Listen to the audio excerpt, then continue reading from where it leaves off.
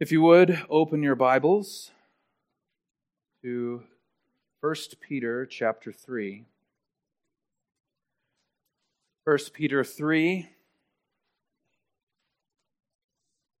I'll actually begin reading in verse 13. I think it is especially important for this text to remember the context. Our main passage of focus will be verses 18 through the end of the chapter, verse 22. Verse 13, 1 Peter chapter 3, verse 13. Now who is there to harm you if you are zealous for what is good? But even if you should suffer for righteousness' sake, you will be blessed. Have no fear of them, nor be troubled, but in your hearts honor Christ the Lord as holy, always being prepared to make a defense to anyone who asks you the reason for the hope that is in you. Yet do it with gentleness and respect, having a good conscience, so that when you are slandered, those who revile your good behavior in Christ may be put to shame. For it is better to suffer for doing good, if that should be God's will, than for doing evil. For Christ also suffered once for sins, the righteous for the unrighteous, that he might bring us to God, being put to death in the flesh, but made alive in the Spirit, in which he went and proclaimed to the spirits in prison, because they formerly did not obey when God's patience waited in the days of Noah, while the ark was being prepared, in which a few, that is, 8 persons, were brought safely through water. Baptism, which corresponds to this, now saves you, not as a removal of dirt from the body, but as an appeal to God for a good conscience through the resurrection of Jesus Christ, who has gone into heaven and is at the right hand of God, with angels, authorities, and powers having been subjected to him. I'll start by saying this is a bit of an odd text, at least on the surface. And it is passages like this, or it is due to passages like this, and there are a few throughout the New Testament and the Old Testament, that some preachers, pastors, pull back from a verse-by-verse approach to the Bible.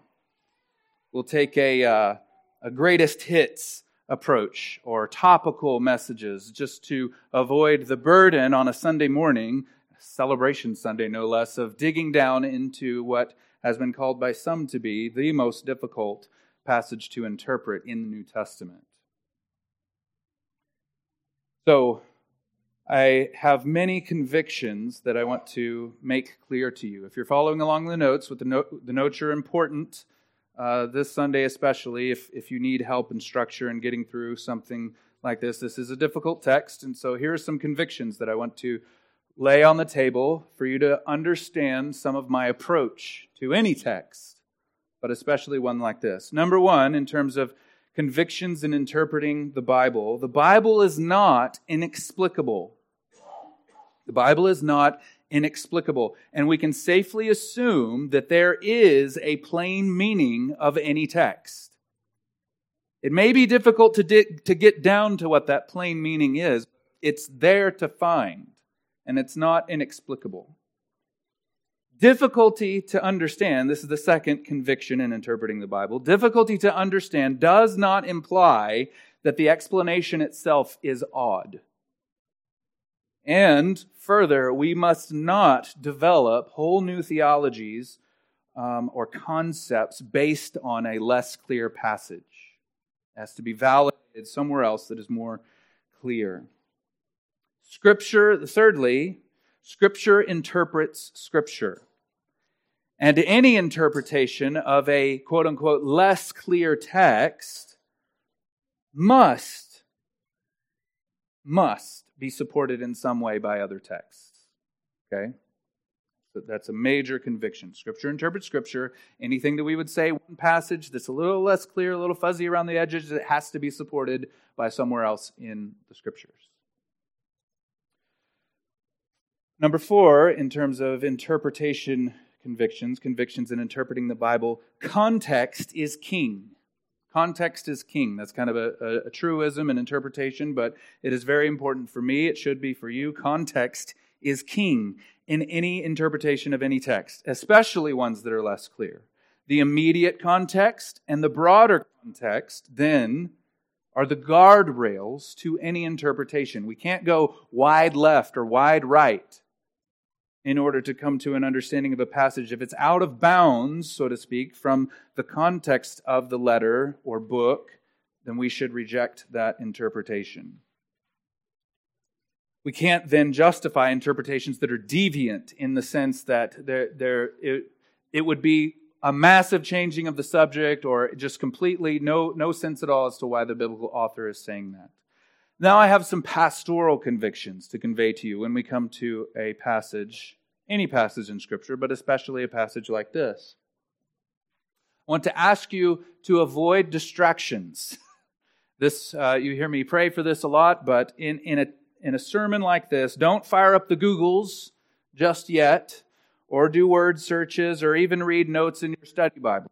Okay, we've got to keep it on point and get through this so that the whole picture of this text can be shared. This isn't a personal study time. This is to hear what the preacher is presenting, and then it can be judged by Scripture afterwards. So try to eliminate distractions as we go through this. Further, another pastoral conviction is all Scripture is profitable, meaning useful. It is useful for training, for correction, and rebuke. And this is true of texts that are less clear. It is true of less texts that are more difficult to interpret. This means that there is payoff, real, everyday payoff to understanding difficult texts. So that's some of the invitation, some of the hope, some of the confidence that we can have that if it is true that all Scripture is breathed out by God and is profitable for the man of God, the woman of God, to be equipped for every good work, then that means that even understanding difficult texts will have real payoff in your life, day to day. Sanctification, I forget where I was when I began to see this and understand this, but I think one of the ways that sanctification can be explained is your progressive ability to say, I love this passage about every single passage of Scripture. That is a way that you can plot your growth in order to come to a passage even like this and say, I love this. I want this. I want these truths. I want to live in obedience to it. Even if you don't understand everything there is to say about it, we should love God's words. Further, we should not be embarrassed or shy away from texts like this that are difficult. The Bible is very, very old. And the cultural context and the stock of ideas that were popular and used back in the time when it was being written is very different than ours. And then further, this is a pastoral conviction as well. One does not have to solve all the puzzles of a text to get at the heart of it. You don't have to answer every possible question about a passage in order to see and use it for your life to equip you for every good work. Further, obsession over strange angles or theories of interpretation indicates a heart not prone to obey. Some people seem to want the answer to a text to be out of bounds and weird and odd. And that is a problem. We should reject that when we see it in our own hearts and when another interpreter comes and trying to get us to buy into something that is way out of bounds and odd.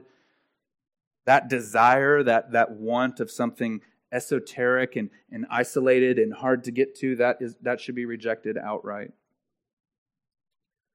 Lastly, this is a pastoral conviction, the last one. While showing my work as a preacher is important, I don't want to address every possible theory or answer every question that one might have. So you'll probably, at the end of this message, have a lot of questions.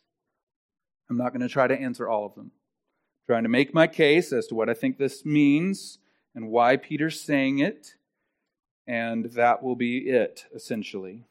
There is a real danger in losing the forest for the trees when you preach.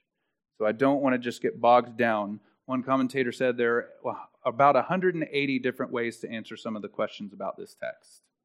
So we're not going to address them all.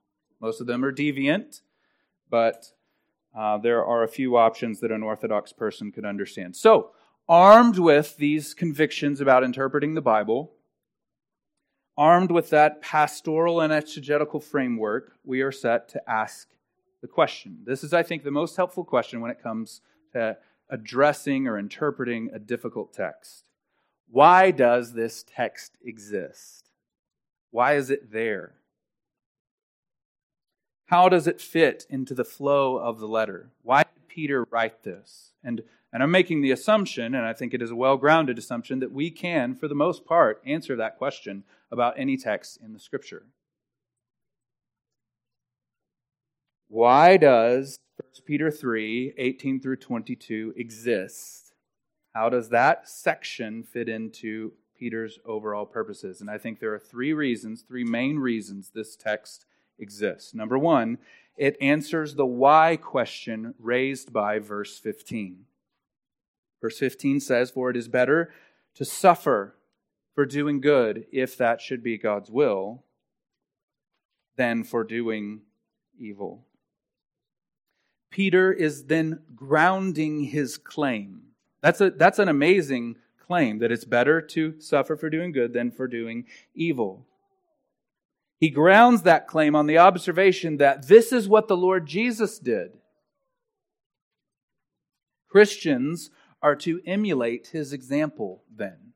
It's better to suffer for doing good, that should be God's will, than for doing evil. So he's showing us, beginning in verse 18, that this is exactly the same road that Jesus walked. That's supported by the context of the whole section leading up to this, and it is the rationale for verses 18 through 22. See, he begins 18 by saying, "For Christ also suffered."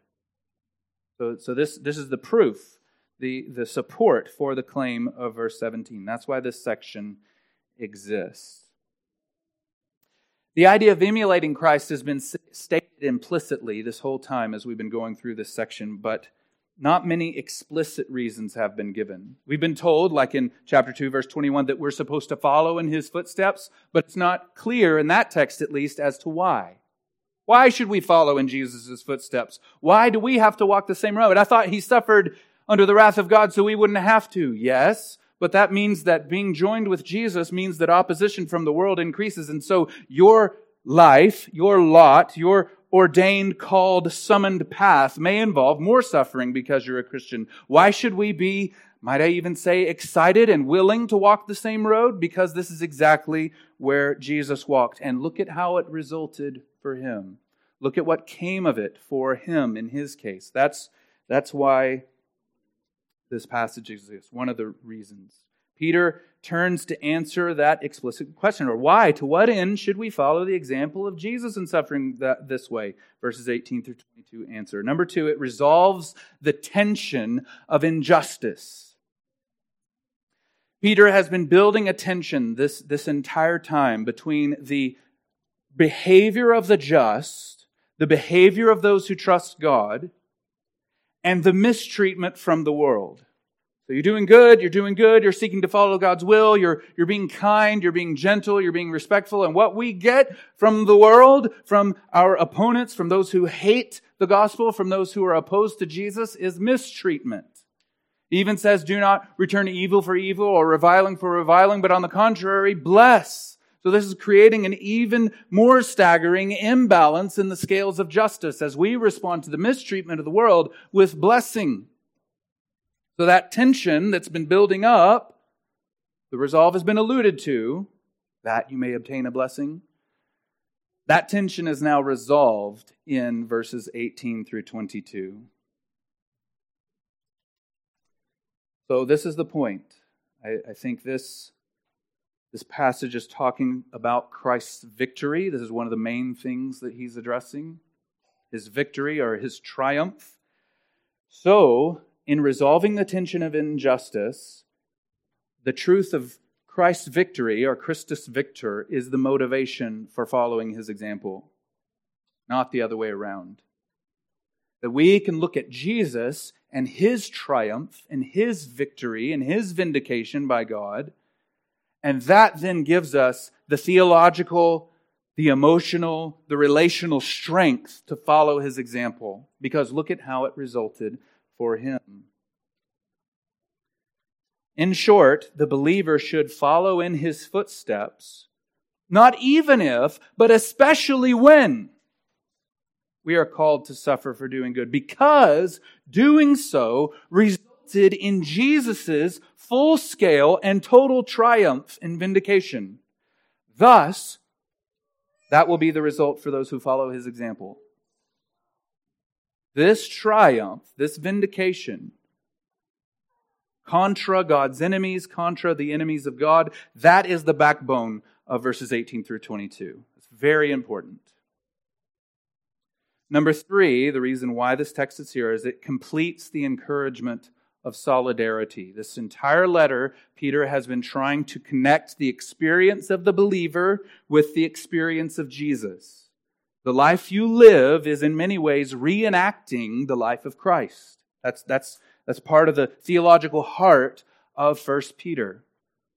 And we shouldn't be surprised, he goes on to say later, when the fiery trial, when it comes upon you to test you, this is the exact same type of stuff that took place in Jesus' life. He did good, got treated badly for it. He honored God, things didn't work out for him, but he was vindicated. So all this time, Peter has been saying, you're right there with Jesus, you're following His example and all of these things. And now, what of our solidarity with Him in His vindication? This text, I think, strongly encourages Peter's hearers to remember that as Christ was vindicated, so will His followers be. His triumph is a preview of ours. His resurrection is a preview of ours. God declaring Him to be in the right and giving Him the name that is above every name, so that at the name of Jesus every knee should bow in heaven, on earth, and under the earth, and every tongue confess that Christ is Lord to the glory of the Father, is a preview of God saying, well done. And us, according to Scripture, reigning with Him. So the life of Jesus isn't just vicarious in the sense that it's in our place, it's also preview. That this is the same path we get to walk. So Peter needs to state it explicitly. He's alluded to our hope resulting in praise and glory and honor in chapter 1. So that's an allusion to what's going to happen.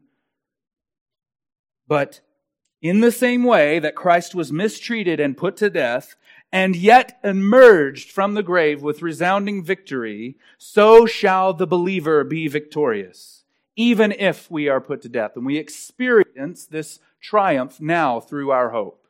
That's the point. It's interesting to note the participles of this passage. We'll get to this at the end. But there are 4 participles that show that this passage is following the pattern of Jesus and trying to connect the experience of the believer to that. So he is put to death, he is made alive, he goes to proclaim, and then he goes to heaven. That's the unity of the passage, at least if you're looking at it in the original language. Participle, participle, participle, participle. Being made alive, being put to death, being made alive, going to proclaim, going into heaven. So we'll see how that connects to our experience as well. So, in summary, 1 Peter 3, verses 18 through 22 does 3 things. Number 1, it shows why.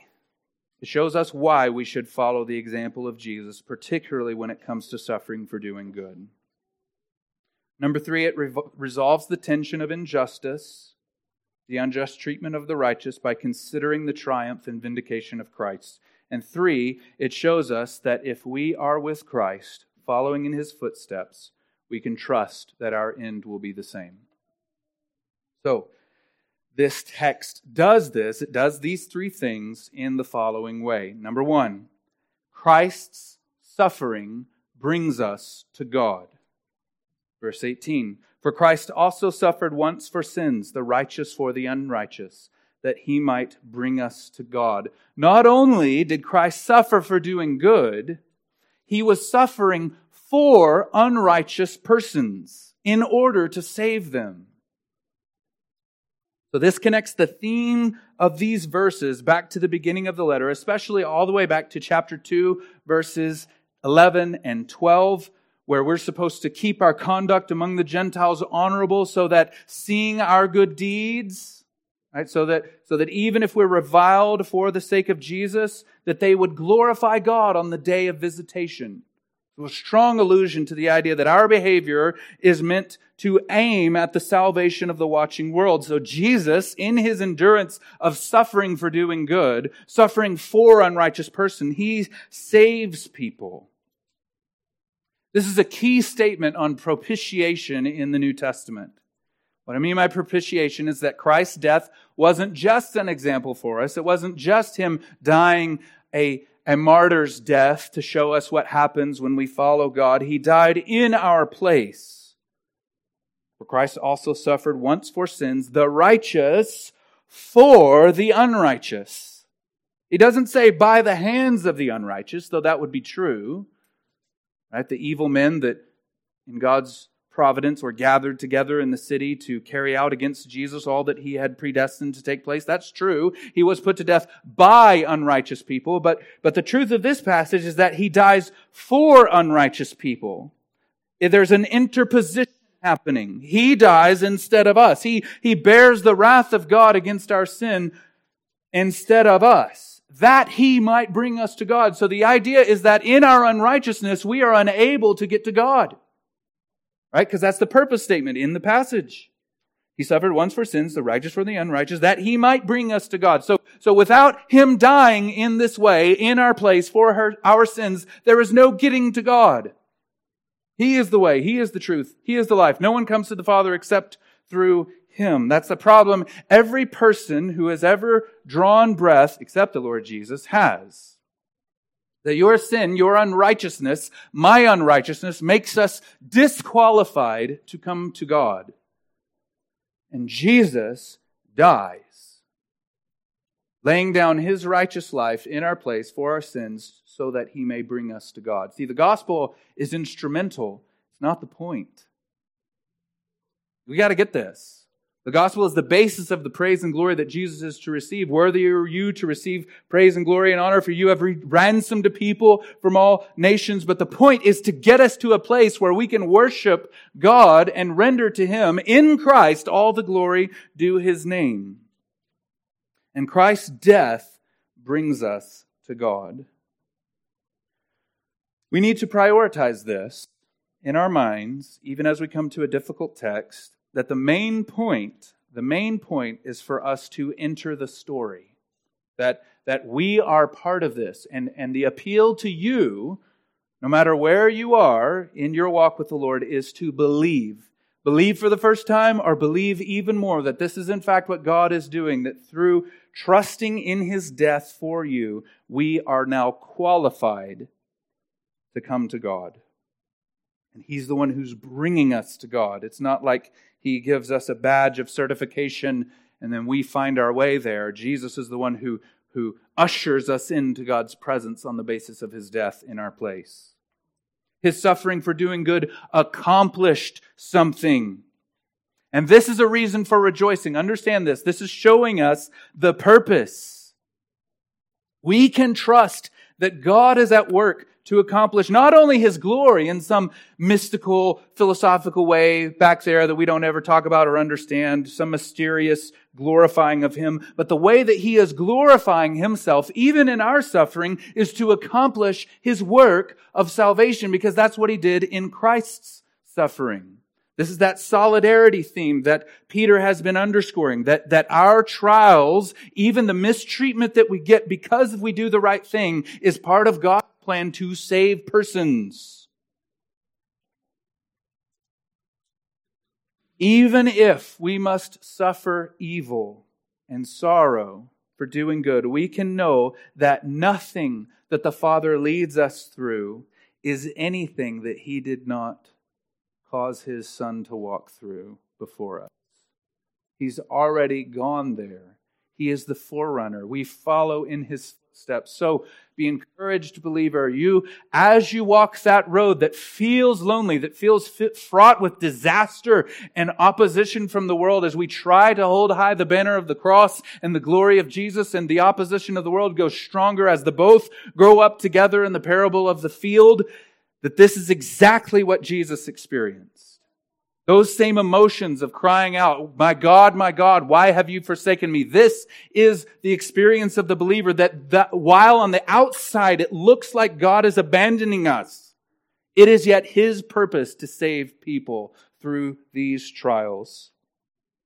And here's the point. The Lord is far more interested in salvation than He is in our temporal comforts.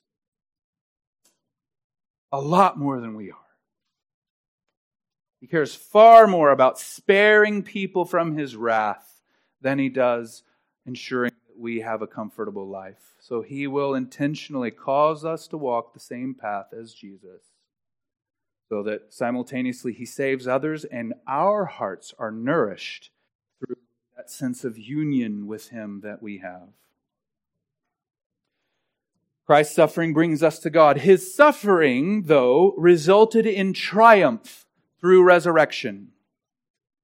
Being put to death in the flesh, but made alive in the Spirit. This suffering for righteousness did not result in His utter demise, but rather, because He suffered, even unto death, He was raised to a more glorious and powerful existence. I wish that we could just bask in the glory of the resurrection more often. It is a shame that there are many hymns that we sing that almost feel out of place because it's not Easter. It's a cultural thing. I don't know even how to address it in my capacity as a pastor, but the hope that is pictured and portrayed before our eyes in the resurrection, and the fact that Christ, having been put to death, after God brought His wrath down on Him in our place, He was raised victoriously over the grave. That is the foundation of our hope. Being put to death in the flesh, but being made alive in the Spirit. There's a rhythmic quality to these statements. One of my favorite authors defined a word, eucatastrophe. A good disaster. He called it the sudden happy turn in a story.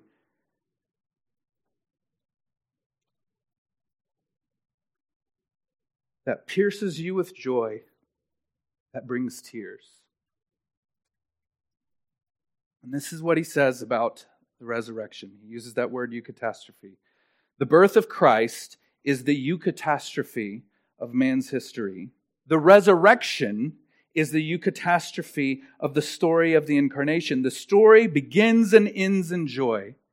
There is no tale ever told that men would rather find was true, and none which so many skeptical men have accepted as true on its own merits. To reject it leads either to sadness or to wrath. The resurrection was the greatest eucatastrophe possible and produces that essential emotion, Christian joy, which produces tears because it is qualitatively so like sorrow, because it comes from those places where joy and sorrow are at one, reconciled, and selfishness and altruism are lost in love.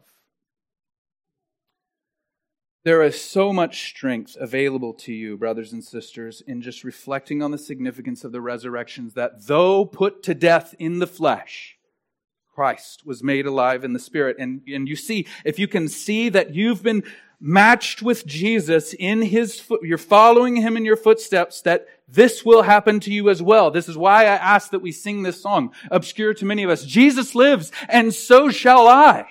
If you get that God has joined you together, that His fate is now your fate, that because Jesus was victorious and vindicated over the grave, so shall you be.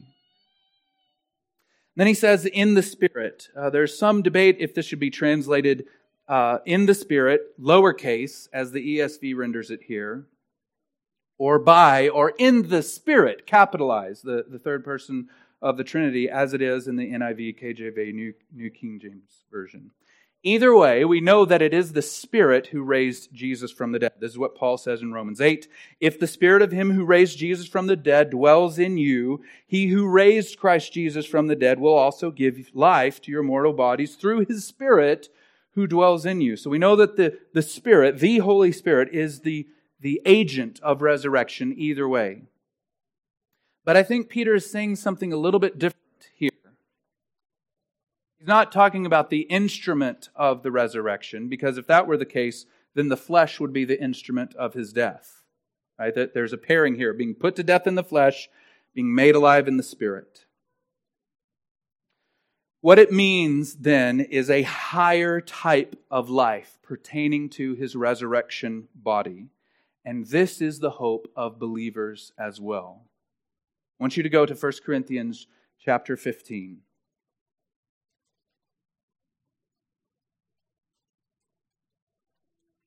1 Corinthians 15, I'll start reading in verse 42.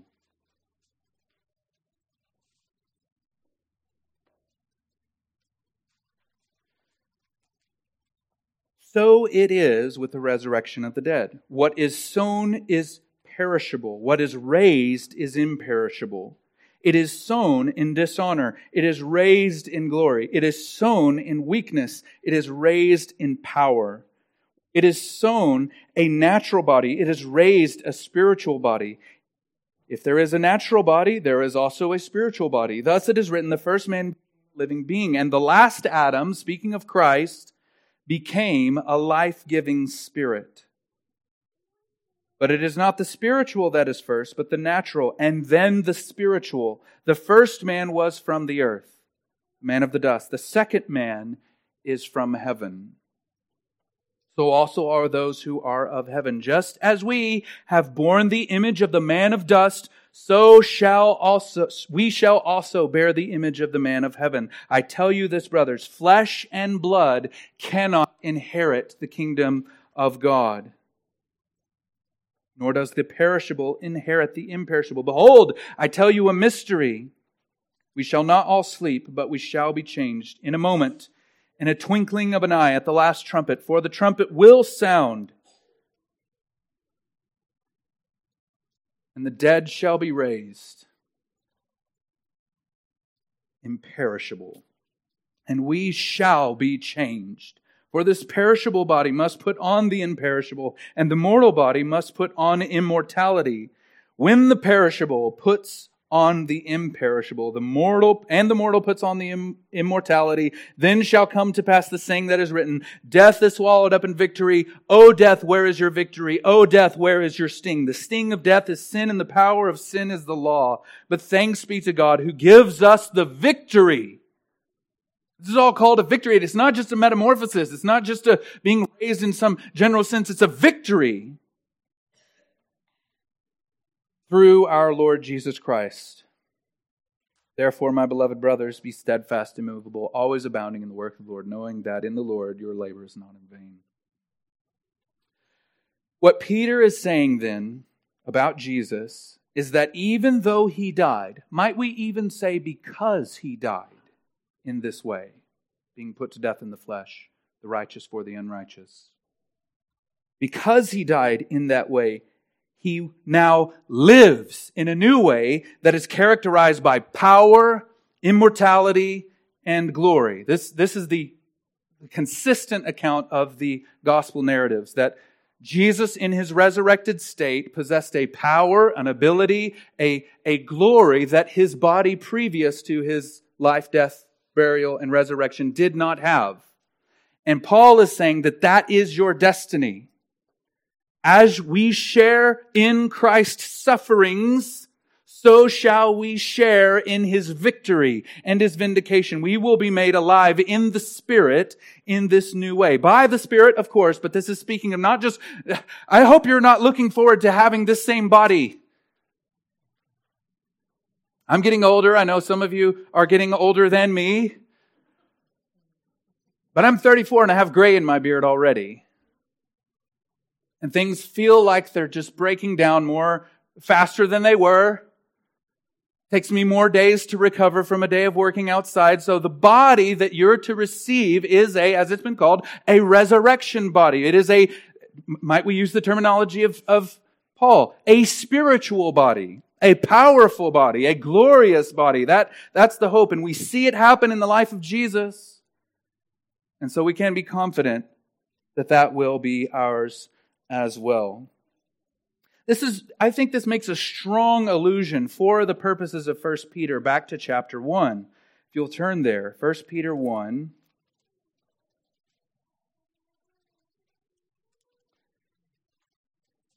He says, starting in verse 6, "In this you rejoice, though now for a little while, if necessary," right? That pairs it with, "if it should be God's will," in verse 17, "you have been grieved by various trials, so that the tested genuineness of your faith, more precious than gold that perishes, though it is tested by fire, may be found to result in praise and glory and honor at the revelation of Jesus Christ." This is a theme he's introduced here, and now he's saying explicitly this same pattern of going down into death, being raised by the power of God to a new life in the Spirit, is the praise and glory and honor that we are to have.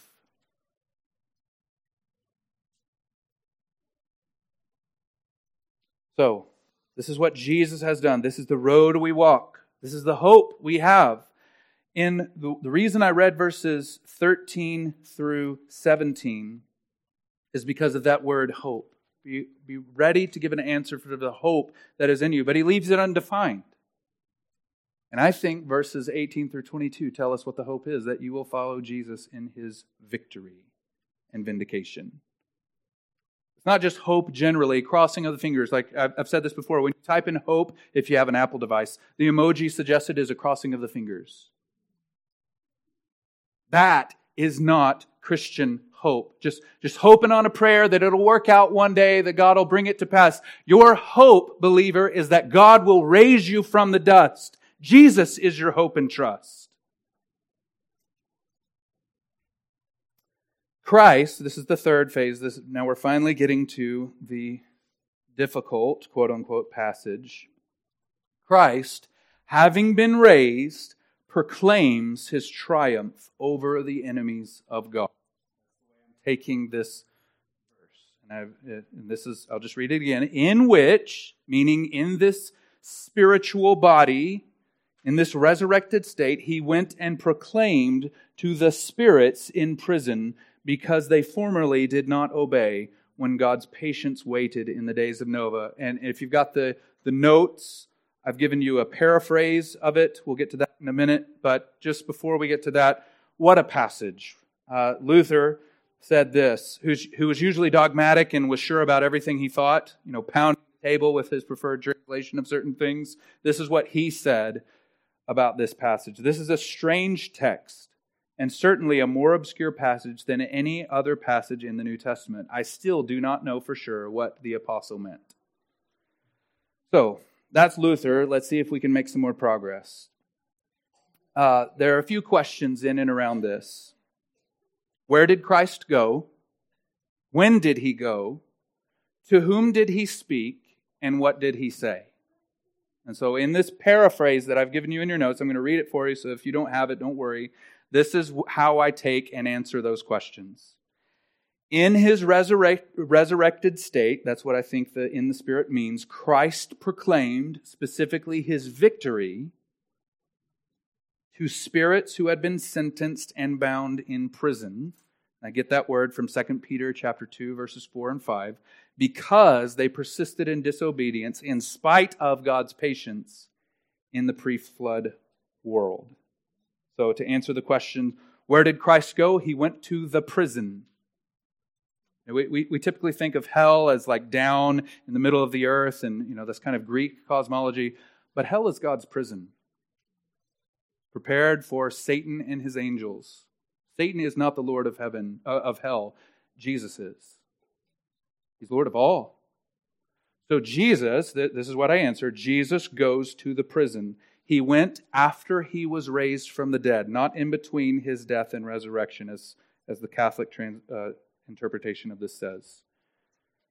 He went after his resurrection at some point. To whom did he speak? He spoke to fallen angels. This word spirits here is almost never used to speak about souls of dead people.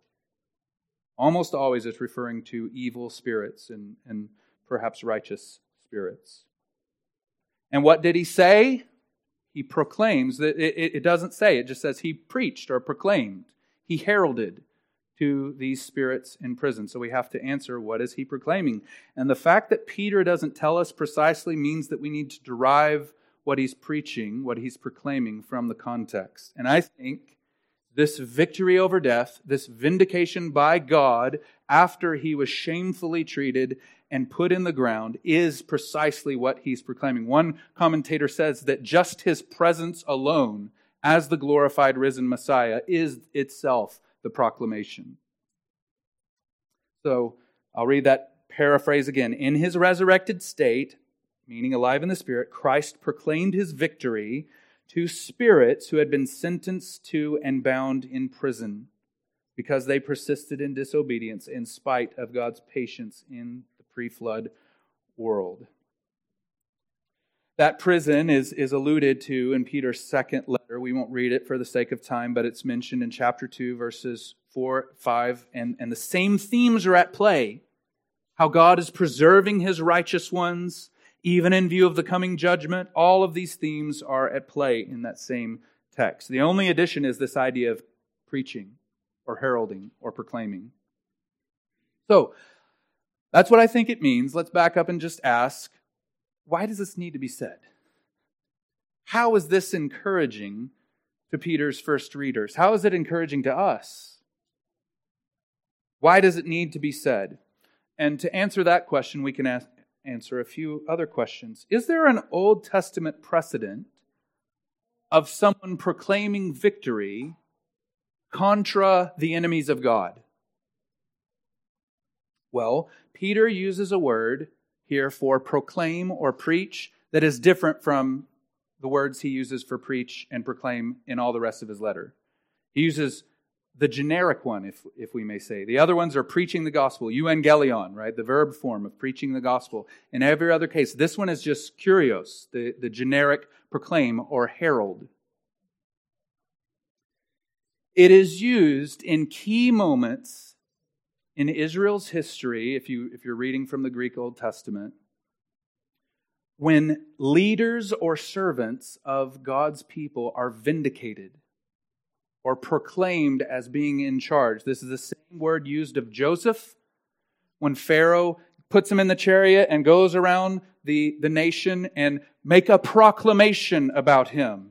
Right? It's the same word, and it's the same word used with Mordecai. Right? If the whole situation with Naaman trying to put him to death, and what Naaman has to do is to walk around and proclaim, thus will be done to the one that the king favors. And it's the same word used about Daniel after he is vindicated versus the satraps and all the bureaucracy in the background in Babylon. Make a proclamation about Daniel. So there, in each case, this word is used, not in every case, but when all the players are in place, it is a proclamation being made about someone who's been in the service of God, whose position has been in question, who is being raised to a more victorious, more powerful state. There's also this idea of the taunt. The taunt against God's people being turned on the heads of the enemies of God. You see this all throughout the Psalms. We read it today. They say, "Where is your God?" There's a question of those who oppose God. And you got to understand, this is the setting of the people who were reading at first. The question is, are they making the right decision? Is it right for them to trust in God? I'll just give you one example. I had 3 here. This is from Psalm 119, 40, and 41 and 42. Let your steadfast love come to me, O Lord, your salvation according to your promise. Then I shall have an answer for him who taunts me, for I trust in your word. This is what the people were saying on the cross to Jesus. He trusted in God. Let him deliver him, for surely he delights in him. So in a way, this preaching is an answer to the taunt. Might the flavor even carry something like what the enemy was saying to our Lord in the wilderness? If you're really the Son of God. And he essentially let the jury stay out, let that question be unanswered until he goes in his resurrected state and shows himself to these spirits in prison. Yes, in fact, I am the Son of God. Is there a New Testament precedent for this idea of proclamation against the enemies of God? We've already seen one of them in 1 Corinthians 15. O death, where is your victory? O death, where is your sting? It is as if those who have the hope of the gospel taunt death now. What do you have against me? I'm with Jesus. You seen how your attack, your attempts against Jesus resulted for you, O death? Where is your sting now? This proclamation of victory then is a taunt against your enemies as well. There are several places we could go to. Again, for the sake of time, I'll give you one other. John 12, verse 31. Now is the judgment of the world. Now will the ruler of this world be cast out. That the death and resurrection of Jesus is a change, if you will, in the ordering of things. There's a really important one that we'll get to in a minute, but it's important to say that there was a Jewish myth in circulation at the time of Peter's writing where Enoch actually went to the spirits in prison and proclaimed God's condemnation to them. And if that is the background here for Peter, Peter is essentially grabbing that stock of idea and saying it wasn't Enoch.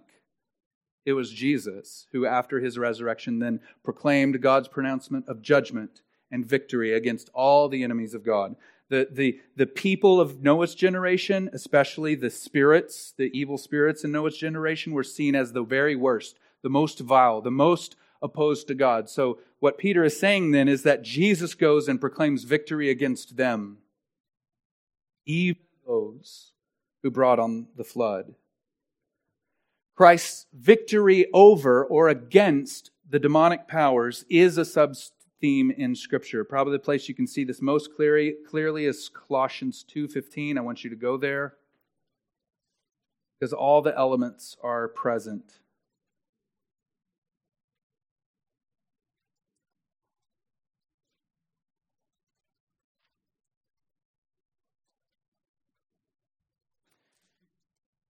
I'll start reading.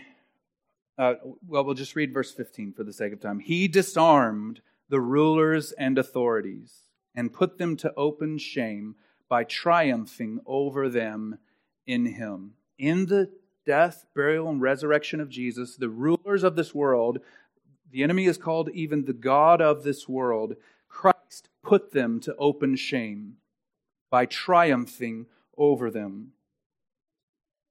This more glorious and powerful existence then, this life in the Spirit, was not and is not just a placid existence of peace in the sweet by and by, but it results in the defeat and shame of all God's enemies. This reminds us, brothers and sisters, that our real enemy is not flesh and blood. And there's a contrast. So there's the people of God, and as Jesus names them, the sons of the devil. And this is the theme throughout the whole Bible that's been playing. Those who follow God, those who follow Satan. And there's a link here, I think, with this idea of shame. Peter has also already exhorted us to continue to live good and honorable lives so that when we're reviled, those who revile our good behavior in Christ might be put to shame. So Jesus, when He was raised, went and put to open shame by His triumph all of God's enemies who were bound in prison. If I could use an example, it's almost like, and I apologize for those who aren't into sports, who get bothered by sports illustrations, but it's as if Christ's resurrection was that walk-off home run at the end of the game, and He throws a monstrous bat flip right after hitting that home run and just walks around the bases taunting the enemies of God. The victory was already secured, but he goes in his resurrected state of power and proclaims the victory of God to all of God's enemies. He flexes, if you will, showing that he has the authority, he has the power. Similar to what John records Jesus saying in the Revelation to John, I am the first and the last. So this powerful, glorious triumph and vindication over evil is what makes this resurrected state more powerful. So I'm going to have to skip down. We would talk more about vindication, but just know that that is a major theme in Scripture, that God's vindication of His people, rendering the right judgment, that those who trusted in God made the right decision versus the enemies of God, is one of the main themes in Scripture. So then we have an interlude. I'll run through this quickly because I don't think this is the main point of the passage.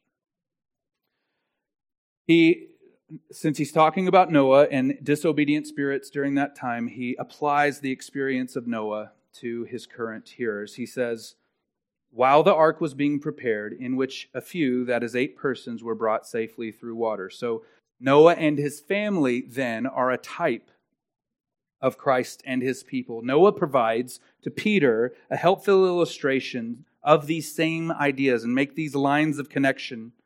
He draws from this familiar story that his audience would have known, especially in Asia Minor, and shows that these dynamics of just a few being saved versus all the enemies of God and vindicated because of what happens when judgment comes have been playing out for millennia. We're saved through water. That's it. You got to keep that in your mind. So God is saving just a few through water, which water was the instrument of God's judgment.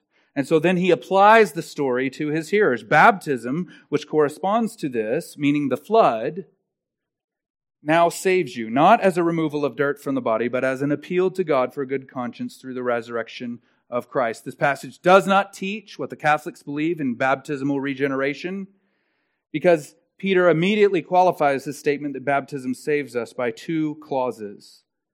But as an appeal to God for a good conscience through the resurrection of Jesus. I love this passage. It speaks to who are the proper recipients of baptism, those who can make an appeal to God for a good conscience on the basis of the resurrection of Jesus. Those are the people who should be baptized.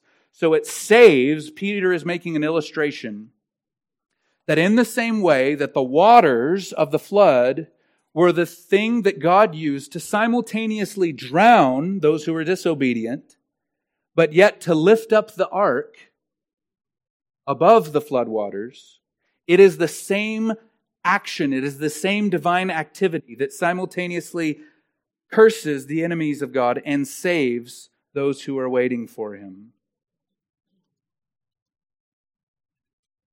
The waters of baptism then symbolize not just being buried in a generic sense, but being put through God's means of judgment and coming out safe on the other side.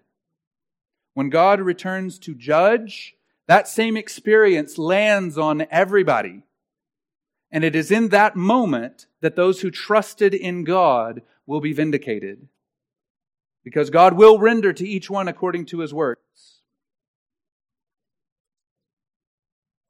Christ then, this is the point, I think, of this analogy between Noah and the believers. Christ then is the greater Noah.